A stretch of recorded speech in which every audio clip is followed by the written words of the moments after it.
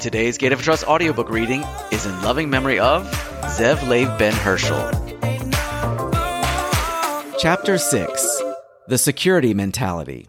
I've seen that it is necessary to expose with 7 points the foolishness and errors of those people who engage in this way of thinking. Although we will need to elaborate on this, it is nonetheless important to do so because the following 7 points contain substance with which to embarrass and rebuke the people who have this way of thinking.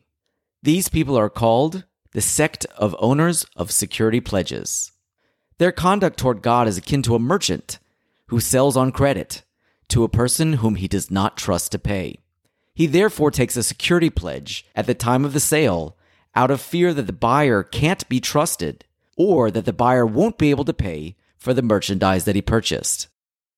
The flaws in asking God for collateral. The first response we say to such a person is this: you are a person who doubts if all of the person's needs have been preordained by the decree of the Creator, and who doesn't believe in the greatness of God's strength and ability. You are a person whose light of intellect has been darkened and whose candle of understanding has been extinguished due to the darkness of your desires overcoming you. Surely, it is only appropriate for you to request and take a security pledge from your fellow or friend who has no jurisdiction over you and cannot give you orders. However, it is not appropriate for a paid worker who is hired by people to take a security pledge for his pay from his employer before he begins his work.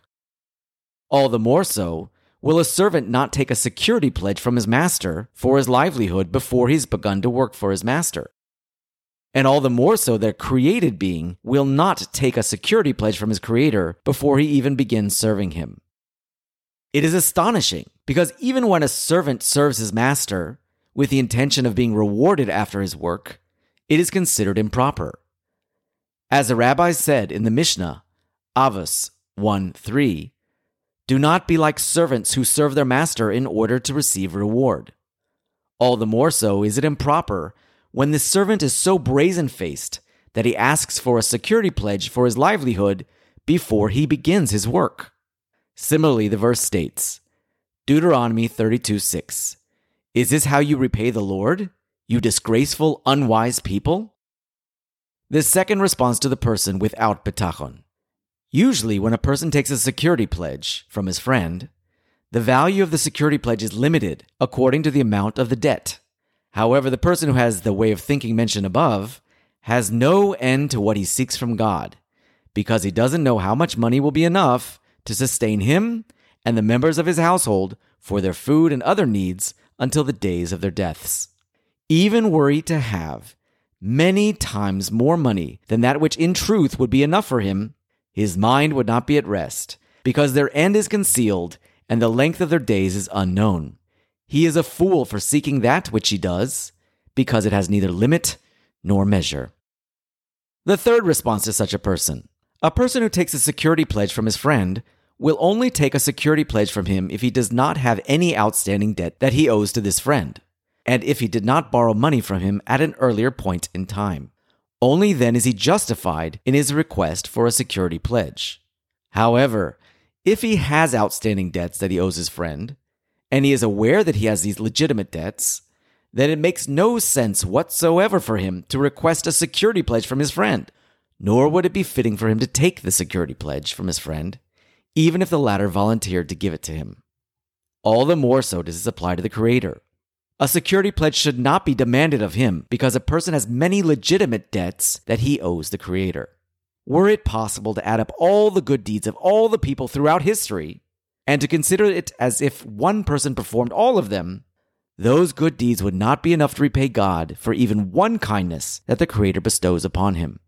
How, then, is this brazen-faced person not embarrassed to ask the Creator to give him great favors in advance of his service of God, in addition to those favors that he has given him in the past? Surely his debt toward the Creator will weigh down on him, and perhaps he will not be able to fulfill his promise to serve him, because his days will end and his time will come. One day at a time. There was once a pious man who would proclaim to his fellow, people, is it conceivable that the Creator would demand of you today to fulfill the obligations of tomorrow, or that which you are obligated to do afterward in a year or two from now? They replied, How would it be conceivable that it would be demanded from us to fulfill future obligations today when we don't know if we will live to reach out those days when we will become obligated to fulfill them?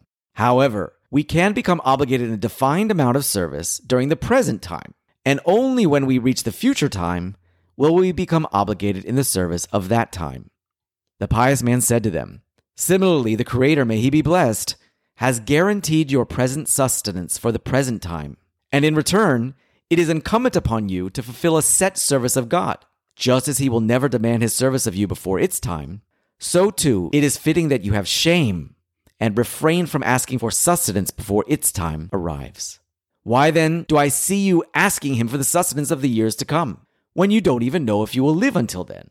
Furthermore, you even ask that he give you in advance the sustenance for your future wife and children to be, who haven't even been born yet. Additionally, you do not merely ask for food, but you ask for food as well as other excess desires for those times that are not yet known to you, the future, even though you are not guaranteed to still be alive during those times. Not only do you not serve him in lieu of his guarantee to provide for you in the future, you don't even make an accounting with yourself regarding that which you have ignored the service of God during the past days, during which he did not neglect to provide you fully with your sustenance." The fourth response to such a person who takes a security pledge from his friend does so for one of three reasons. 1. Out of concern that perhaps his friend will become poor and thus unable to pay his debt. 2. Out of concern that perhaps he will intentionally refuse to pay his debt. 3. Perhaps his friend will die or be unable to find him. The security pledge is widely considered to be a remedy for all three problems. If people were to be confident with each other insofar as these three concerns, it would without a doubt be considered a disgrace for them to take security pledges from each other. All the more so when it comes to the Creator, may he be blessed, regarding whom these traits are not applicable at all. It is even more disgraceful and astonishing that people should take security pledges from him. The verse already states, Haggai 2:8, "The silver is mine, and the gold is mine."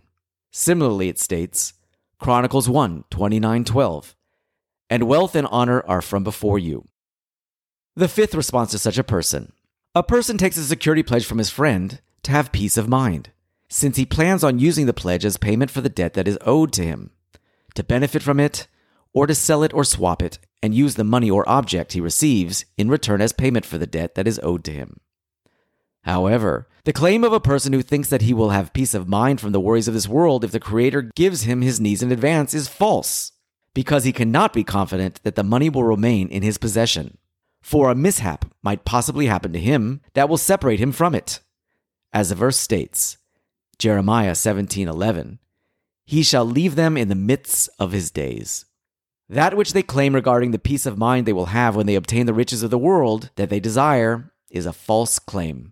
And it is foolish of them to seek this, because it is possible that the riches themselves will be a significant cause of their troubles and grief. As our rabbis of blessed memory said, Avos 2:6, "A person who increases possessions increases worry." The sixth response to such a person is as follows. Were the person who is taking the security pledge from his friend sure that his friend will repay his debt before its due date, and would pay him double the amount that he owes him in return for his waiting as a kindness towards him, then he would certainly never take the security pledge from him. And here we are speaking of the Creator, may he be blessed.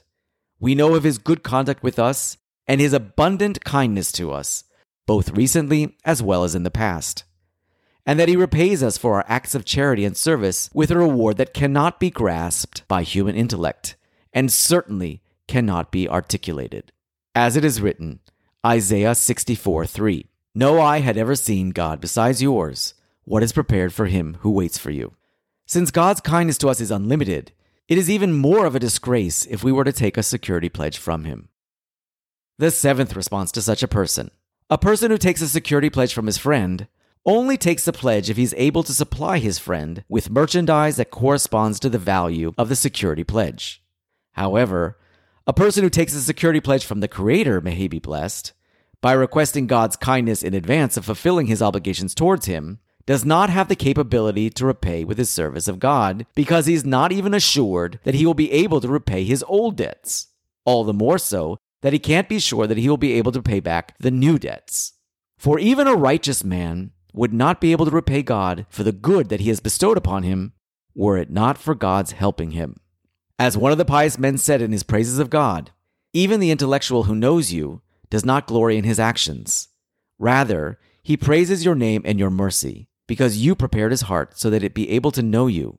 For through you and your help, all the children of Israel will be found to be righteous and praised, saying, Psalms 44:9, We have gloried in God all day long, and we will forever praise your name.